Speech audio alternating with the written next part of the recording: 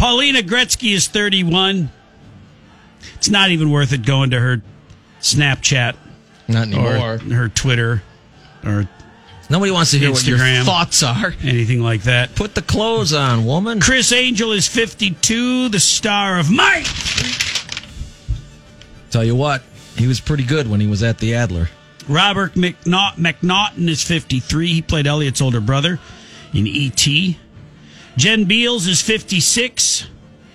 Remember when she was Alex Owens, a steel worker by day and a dancer by night in Flashdance? Of course we all do. Mm-hmm. Mike Lookinland is 59. He played Bobby Brady on the Brady Bunch. Kevin McHale is 60. He's missing a finger, by the way. Bobby from the Brady Bunch. Is he really? Yep. I did not know that. You won't see it in the Brady Bunch episodes, but did it happen later in life? Yeah. Okay. But if you watch the Stupid Brady House or whatever that show is. Oh, yeah. Mm-hmm. Kevin McHale is 62, the Boston Celtics great from the 80s, who also helped the Cheers gang beat Gary's Old Town Tavern, if you remember that episode. Tim Reed is 75. He played Venus Flytrap on WKRP in Cincinnati. And here's some junk that happened today in rock history. 1732, Ben Franklin began publishing Poor Richard's Almanac with advice like early to bed and early to rise makes a man healthy, wealthy, and wise, and a penny saved is a penny earned. He was also one of the primary candidates for first president of the United States. Many people in the first Congress wanted Ben Franklin as president. And it wasn't until he expressed no interest in being president that George Washington threw his hat into the ring. 1777, speaking of GW, George Washington had the Continental Army set up camp for the winter at Valley Forge.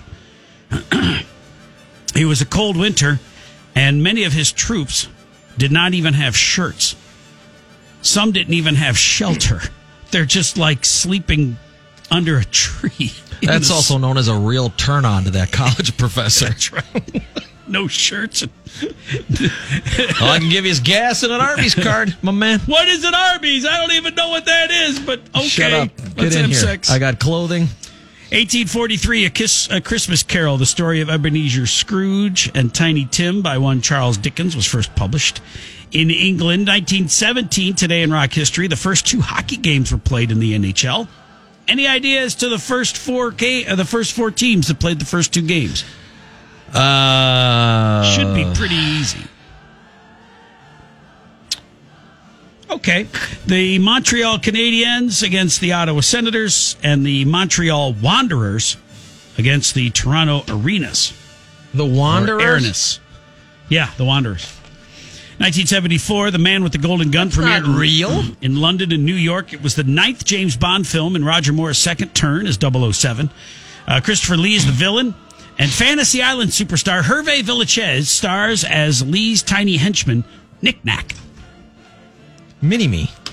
1980, today in rock history, Dolly Parton made her movie debut at the release of 9 to 5. I do not know why this is in here. 1985, Take This Job and Shove It singer Johnny Paycheck shot and wounded another redneck at a Hillsboro, Ohio tavern. After the other redneck asked Paycheck if he'd ever eaten turtle meat, which I thought was some sort of, come on, or some sort of insult.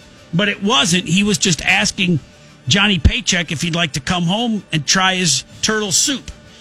No way. Paycheck shot the man.